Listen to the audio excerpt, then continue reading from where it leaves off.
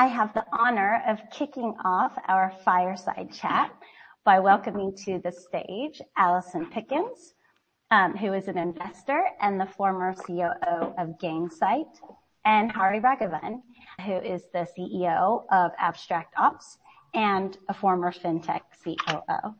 Welcome, Allison and Hari. Thanks for having us, Charlie.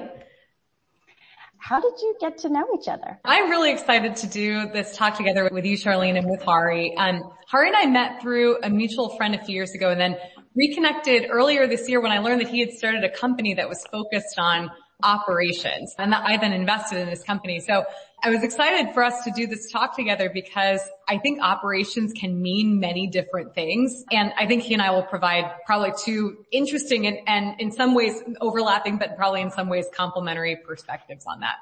Great. Yeah, nothing to add to that. But no, I would say that related to that, it's just whenever I encounter a COO who just can put on so many different hats and can speak so many different languages like Allison can, it just commands immediate respect. And it's been an honor getting to know her and using her as a sounding board and learning from her over the last few months. Amazing. I think it's great, Allison, that you decided to bring in Hari and suggested it because, Allison, you've been an operator, and we'll kind of get to more of your career path in the next question. But I love that you also want to showcase other operators and founders who are building great businesses.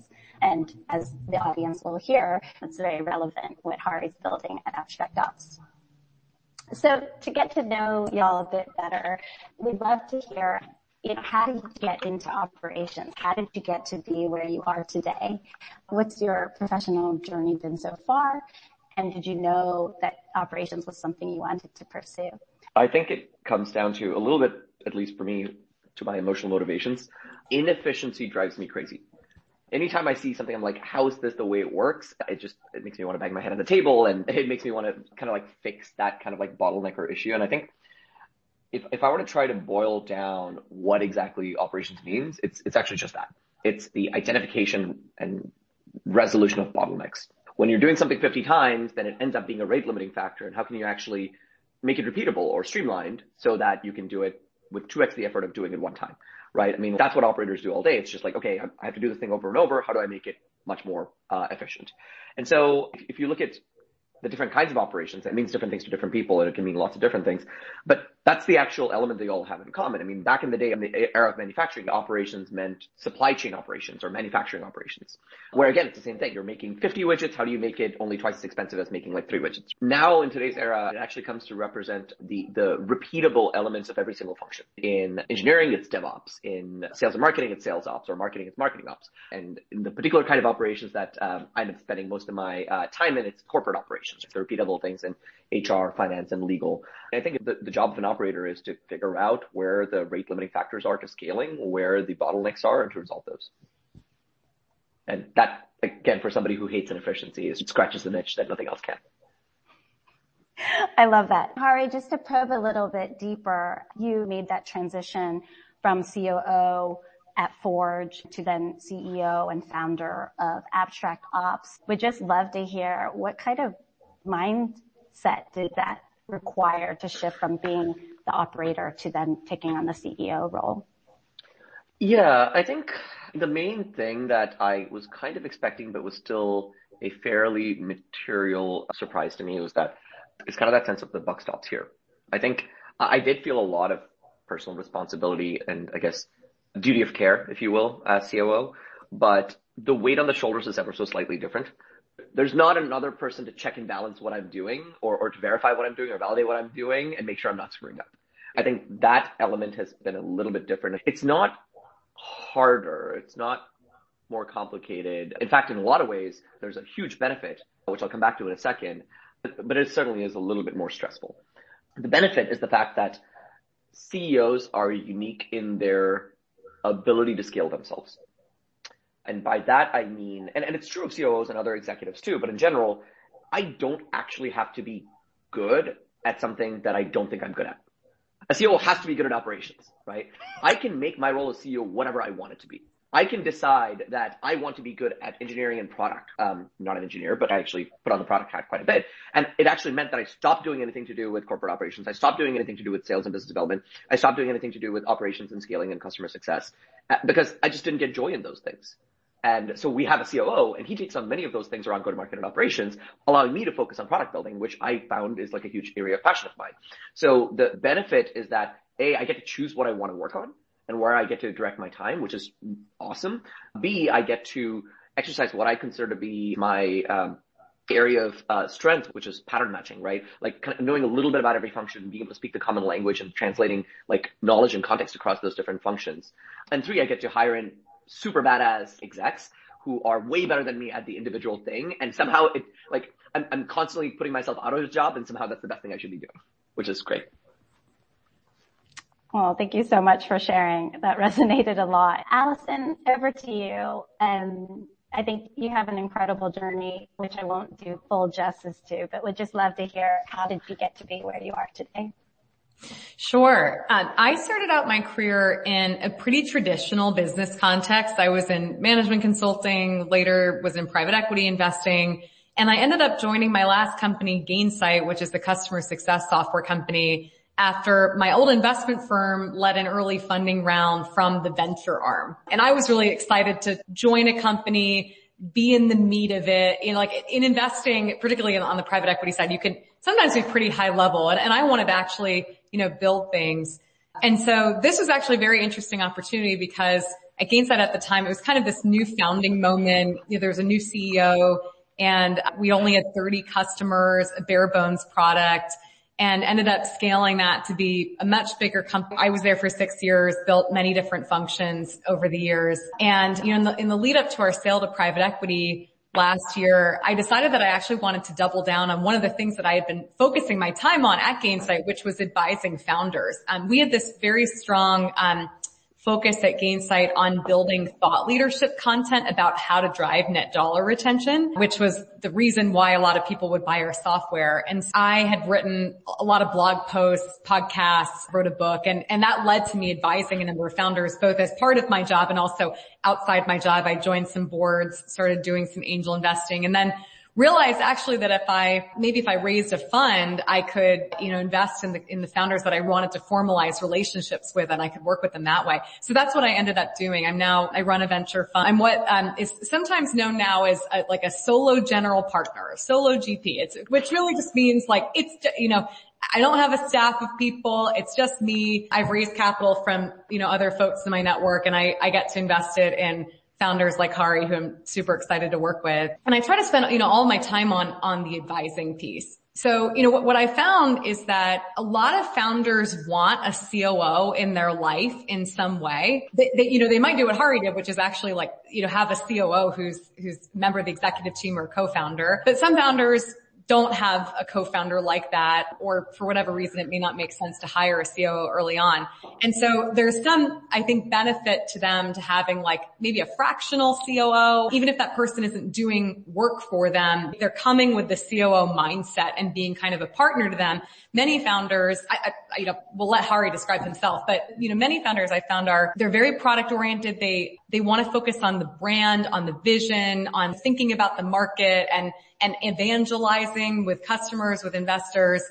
And they're often looking for kind of a business partner to support them and complement them. So I sort of found this niche in being that person, and it's been a lot of fun. I also, at this point, advise a lot of CEOs on how to recruit COOs, and have found 4 different types of COOs that tend to be common, ranging from chief of staff all the way up to someone who's really an internal CEO running the business.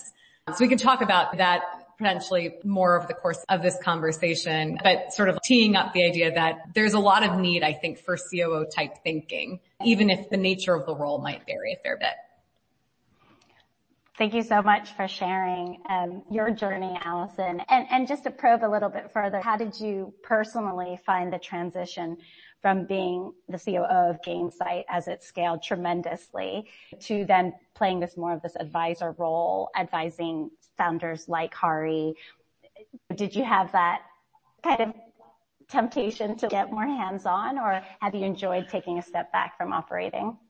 It's a great question. And people often ask me, so when are you going to take on your next operator role? I think people sort of assume once you're an operator, you'll always be an operator because there'll be a part of you that wants to build. And maybe someday I will go back and do that again.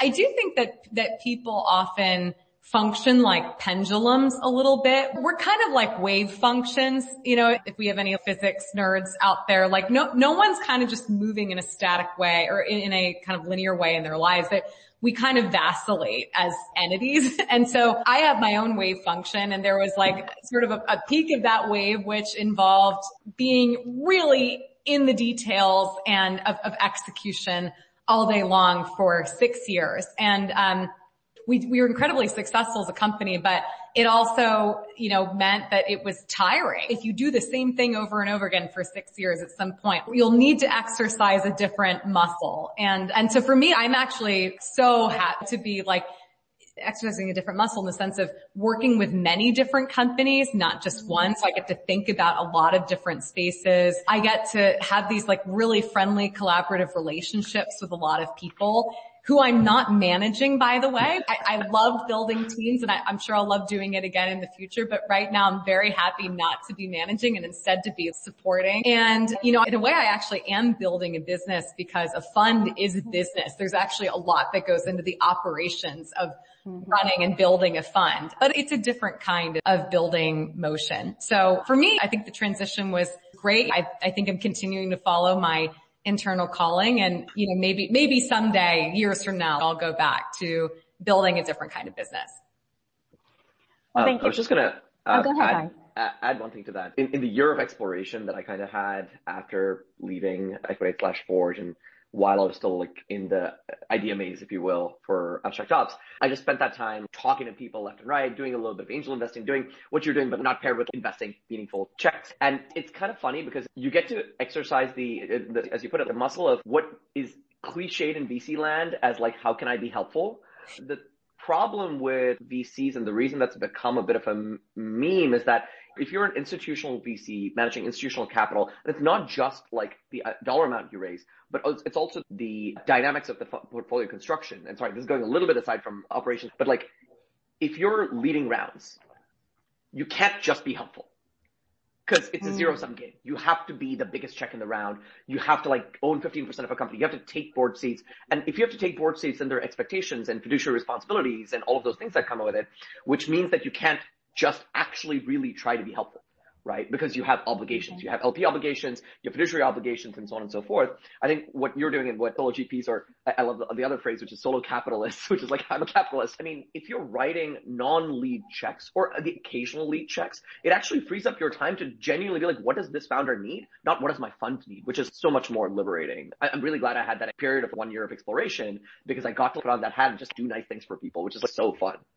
It's incredibly nice to just be helpful. It's like a wonderful feeling to feel like you have all these calls all day with founders and you're just in a position where you can help. I actually love it. I would also say that I think at different points in your career, there are different ways that you can monetize your skill set, which is one way of thinking about your career. Like most of us have to work to pay bills. Not everyone, but a lot of people do. And there might be more efficient ways to do that in different points. For me, I spent 6 years being very deep in solving certain problems from an operations mindset. And I had written so much in depth about just like all the detailed mechanics of particularly how to drive that dollar return. And I found, if I just went and took on another operator role, COO, CEO, I may not be leveraging or honoring that experience enough. And so, 5 years from now, there might be yet another set of experiences that I really want to honor and that will inform my next thing. So I think it's worth thinking about, in any moment of your career, what's almost like the fastest, most efficient avenue that you can have to being useful to others. I was going to say, especially as you get into leadership, then you're directing or deploying something. You went from directing and deploying people to directing and deploying capital. Yeah. I absolutely love this, and I'm so glad that you touched on this, as I think those of us who have been COOs a couple times over are starting to ask ourselves this question of what do you do when, quite vulnerably, what do you do when you kind of burn out from executing in general, or, at your particular company? Do we keep being serial COOs? Do we become like Hari, a founder, CEO? Allison, like you, do we go on into more advisory investment? But one thing I wanted to add is one of the things that we've talked about as the founding team of Operations Nation is, wouldn't it be amazing if more investors or more LPs were previous operators? Because you would really be able to do great due diligence, right? Sure, all these spreadsheets are great for projections, but true operators really know what's behind the spreadsheets, what's behind those numbers. And it just makes business sense. I feel like operators would make even better investors because you'd really be able to see through just kind of the PowerPoint presentation. I think the converse is true too. I think making angel investments really actually leveled me up as an operator, because when you put on that hat and have a 10,000 foot view into the likely success or likely failure of a company, sitting on the other side of the table is really valuable to try to understand. It's almost like you kind of have a more 3D view of things rather than just seeing the thing that's right in front of you. You get to zoom out and actually look at it from multiple angles of what are all the things that can go wrong? Because that's the question. What are all the things that can go wrong and what are all the things that can go right is the question you ask yourself as an investor. And being able to do that day to day in operations is a really helpful shift in your perspective. I would build on that. I've learned so much through investing about what's possible with businesses, what does amazing look like? Sometimes when you're really heads down in your company, you think you know what best in class looks like, but then you meet this other company and they are just unbelievably talented at, a particular thing. And you think, wow, we should be better. It challenges you, I think, to think more deeply about how you can be better. As an example, I found this company recently. Actually, they were looking for a COO, and that's how we got in touch. They are the fastest growing SaaS company ever, as far as I can tell. They're in stealth. No one's heard of them. They went from 0 to 45 million in ARR in 10 months. What? Which is just, I heard that and I was astonished. And I thought, I'm not are we talking about the same metric? I started stuttering and was trying to sort of poke through all the ways that could not be the case. But it is true, actually. They did grow that fast.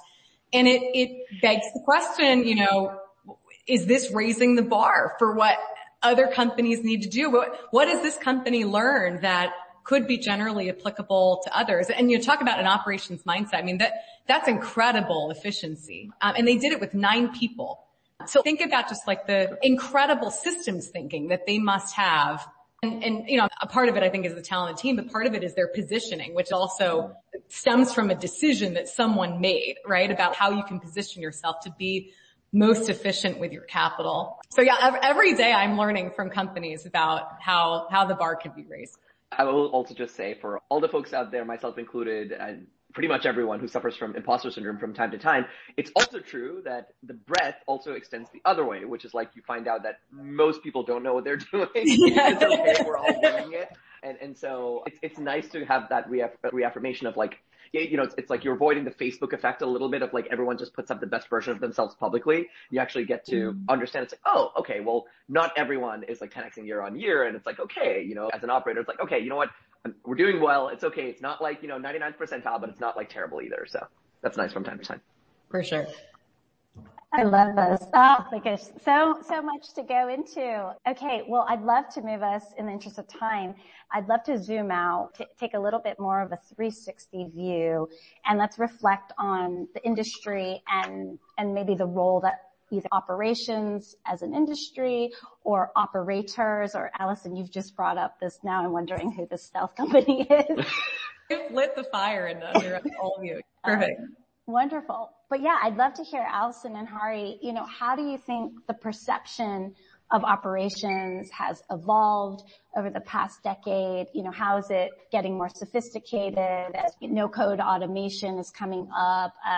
Allison, Gainsight was one of the first leading SaaS softwares, and now it's each COO, it's a plethora of 25 different SaaS tools. How do you think operations has evolved and what's empowered that scale and that growth? I could start. I know Hari has awesome thoughts on this as well. I think a couple decades ago, operations as a term, I think mostly exclusively referred to back office stuff. The stuff that, the CEO and other like functional leaders didn't want to do. And it was also considered to be, maybe the next decade, like early 2000s, what you would outsource or offshore, which is not a term that I like, but that was sort of the trend. Is like, how can we kind of like not have to do operations in a way? I think what changed that, although I'm not a historian, but I think what changed that to some degree was Salesforce. Salesforce basically said, we now have software that's intended for a function, and there's an operations person who needs to run this. And so they kind of created the function of sales ops, and they had this big conference and other many meetups where all the sales ops people would come together and they would learn about what their job was, how they would use the software, but then also how could they develop skills more generally in their function and evolve their careers. And they were inspired by others who were becoming more senior. And so I think that was a big movement in the direction of ops becoming an even more strategic function, meaning aligned to revenue. And then with the rise of product-led growth, you now had revenue operations, which I think people now, I get the sense they tend to think of it as being maybe even more prestigious than sales ops, because revenue specifically is what's included. And also there's an acknowledgement that revenue is not just something that is earned up front through an initial sale, but rather something that is earned over time as, individual self-serve users start to gain momentum, and then they refer their friends, and then eventually there's a corporate level contract, and all these functions are kind of, working together to ensure that revenue is earned. So RevOps becomes this function that's coordinating across sales, customer success, marketing, product, others.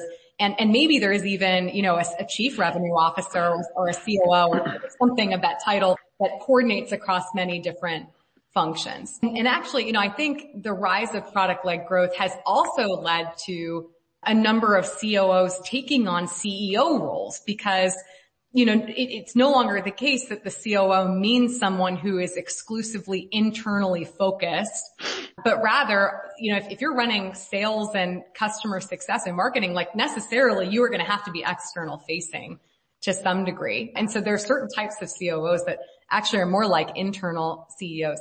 So, all this to say is I think there's a big shift in operations becoming more strategic.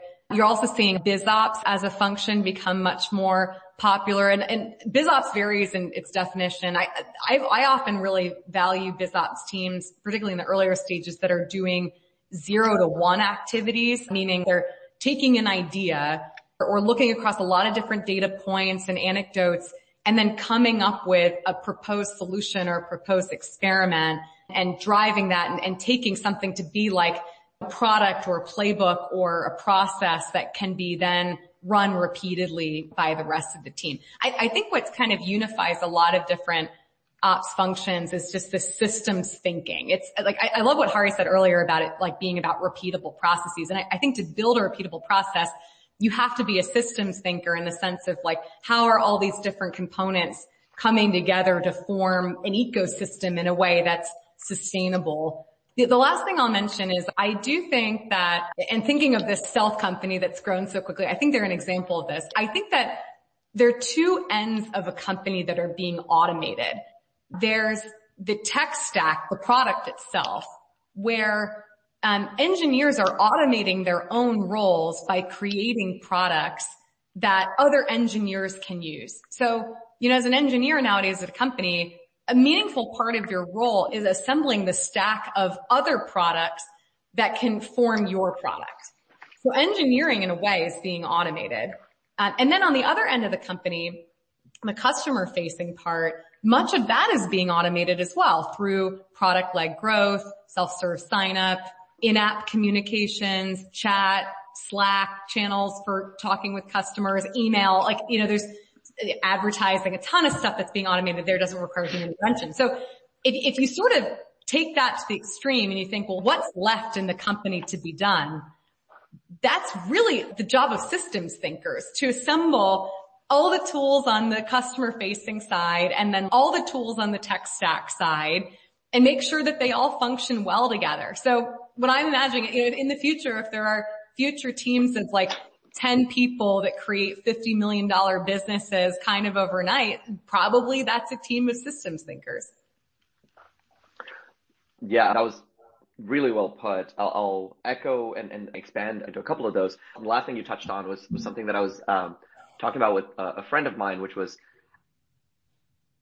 as more and more tools get built, and as you pointed out, the engineering function actually has this benefit that they can get to build those tools for themselves. That's where I think operators and salespeople tend to have a little bit of a handicap, if you will, in that it's harder for us to build things that scale us. But as those things get built, I think what you end up happening is that, for example, Charlene, you touched on no code tools, right? It's basically like an Iron Man suit for operators, right? If I know what needs to be done and you give me the tools to do it, it is like I can 10x like leverage myself. And that's crazy, crazy powerful.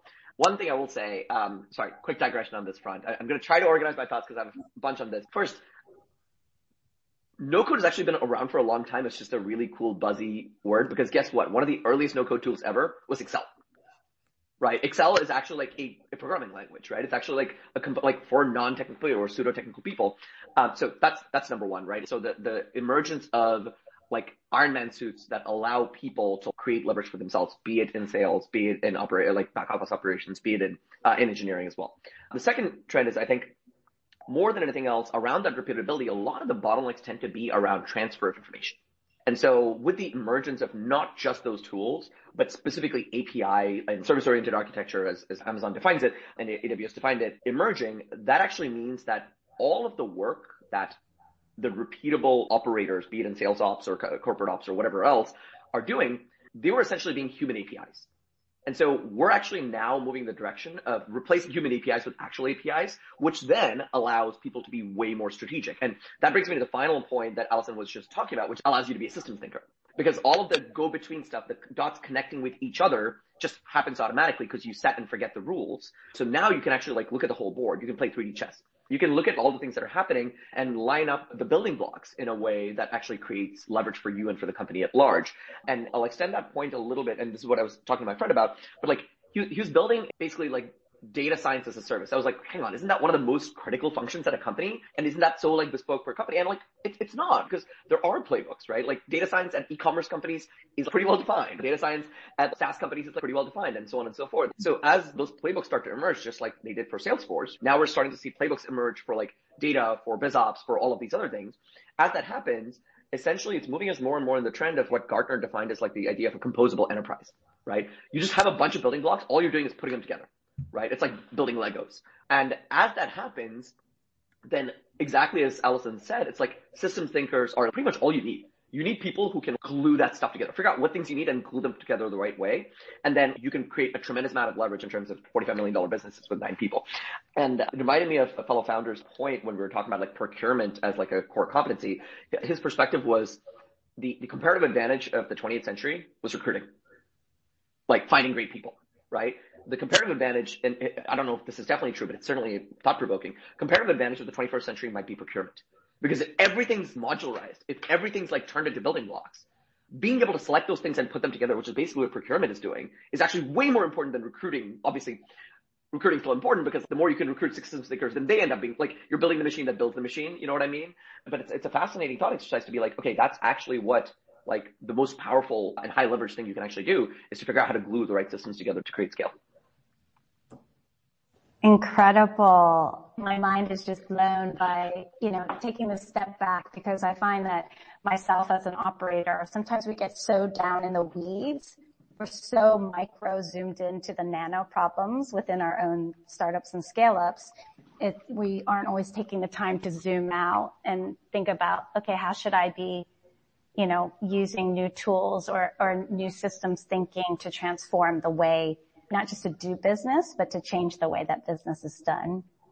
And so I'd love to zoom in again now. Our audience is, operators at different stages of their career. Some are earlier stage, some are operations managers, some are COOs, some are founders. What advice would you give to operators as we see the industry evolve?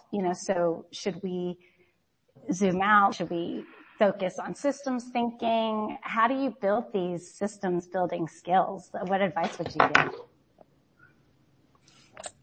I could start. I do think that becoming well-versed in the ever-changing SaaS stack is very important. It's worth looking at the set of tools that you are familiar with and thinking about, is that the most modern version of it? Like, what are the new tools that are cropping up that you should become familiar with? Because if it is true, I love how Hari put it, if it is true that procurement is one of the most important functions or capabilities that one can have, then, you have to be evolving, ever changing in kind of the stats that you are able to procure and learn and execute on.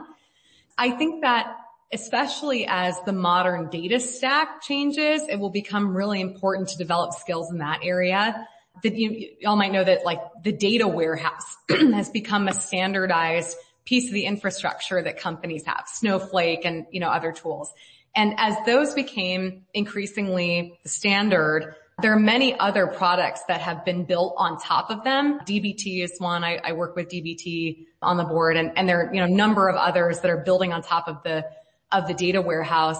It's worth, I think, operations folks, particularly because probably you all can be quite good at it. It's worth learning SQL, or at least like learning to use tools that use SQL and learning how to interpret data. If you wanted to go like to the extreme, it could be worth like getting, some kind of, maybe like, I don't know if you have to go to the point of like getting a master's degree in data science, but like, there are plenty of online courses available, about data science and just, data analysis at a more basic level. I also think as folks are navigating their careers, it's worth thinking about what type of operator do you want to be? I mentioned earlier, and Charlene mentioned, I've written a post about the 4 types of COO roles as I've noticed them across the tech industry. And they're very different from each other. So, and by the way, you may not want to be a COO, but if you did want to be a COO, it's worth thinking about what kind do you want to be? Do you want to be like a sort of type 1 COO, which I define as a chief of staff? It might be like, a generalist biz ops type person that likes working really closely with the CEO, not necessarily managing a large team, but, wearing your CEO hat and thinking through how to systematize things that are strategically important. Type 2 is more about being a CFO plus. So having a really strong financial depth, but then being able to manage certain ops functions on top of it.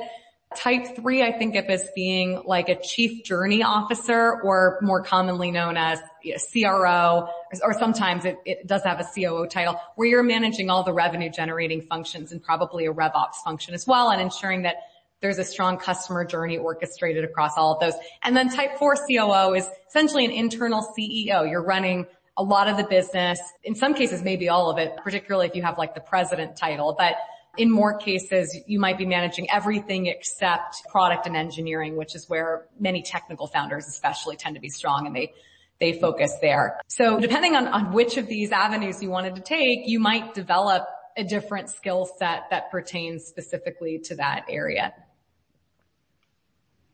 Wonderful. And Har, what advice would you give, especially this great systems thinking skill set that you brought up? What are your thoughts? Do you agree, disagree with Allison?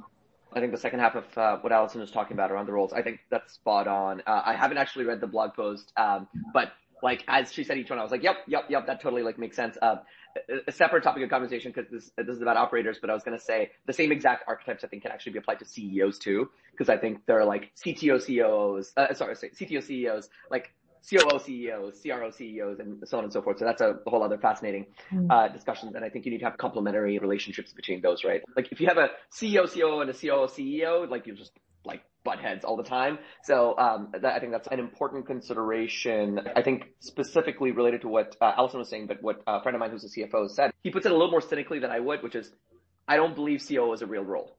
Right? But what he's actually getting at is what you're getting at, Allison, which is like, there are many archetypes of this, right? It's used in a very general sense. He's like, what is actually happening is you're being a CFO, but you have this title, right? You're being a CRO, but you have this title, and so on and so forth. And I think it's really important, if you are becoming a COO specifically, that you have the right symbiotic relationship with the CEO. And if you don't have that, it's extremely likely that it's not going to go well, right? Because like it or not, the company's being built around them in a large manner of speaking, right? It's seldom the case the company's being built around the CEO and the CEO can be slotted in. It's usually the other way around. So I think figuring out what that mutual relationship is absolutely essential. And if that's not symbiotic, if that is conflicting or confrontational, that can be not a great recipe. Now, not looking at the peer or the upward relationship, but rather at the reporting relationships you have, I think the hardest thing that I've personally found is like kind of like learning to trust people. And it's really hard to shake this sense of like, oh, if you want to do something right, do it yourself. The solution to that, at least for me, was just like experience to a certain extent, realizing that, oh, if things break, it's not that bad. None of the stuff is like the end of the world. Like, you know, we are playing with people's lives for the most part, right? It's like, oh, okay, that's a customer churn. That sucks, but it's like not the end of the world. Or like, you know, you have, some miscommunication, but it's not the end of the world. It's like people with good intent, like working on things and working hard and trying to get stuff done. It's like, it's kind of like, okay, you just encounter enough things going wrong and it's okay for things to break. And so when you do that, you start to realize that, okay, if I want to have any form of sanity in my life, I need to create leverage for myself and trust the people that you're working with. Because even like if it goes right 90% of the time, the last 10%, like it's just fine, right? If 50% of things are going wrong, then you have a problem on your hands. But if you're trying to be perfectionist and trying to be like every single thing has to go perfectly, it's just a recipe for burnout and like unhappiness, frankly. So like that's the other thing. I mean, I used to be super, super burned out when I was a COO, and I was kind of not a great version of myself. I was not pleasant to work with. And I knew that at the time, and I apologized for it. I was like, I'm so sorry. I am better than this. I know I'm not really being like fun to be around right now. But realizing now that it's like, just let go. It just is. Like, it'll be okay. It'll all be fine. Actually has been really relieving in terms of making your peace with the fact that, again, we're not playing with lives. Things will break, and that's okay. And create leverage for yourself and enjoy the journey.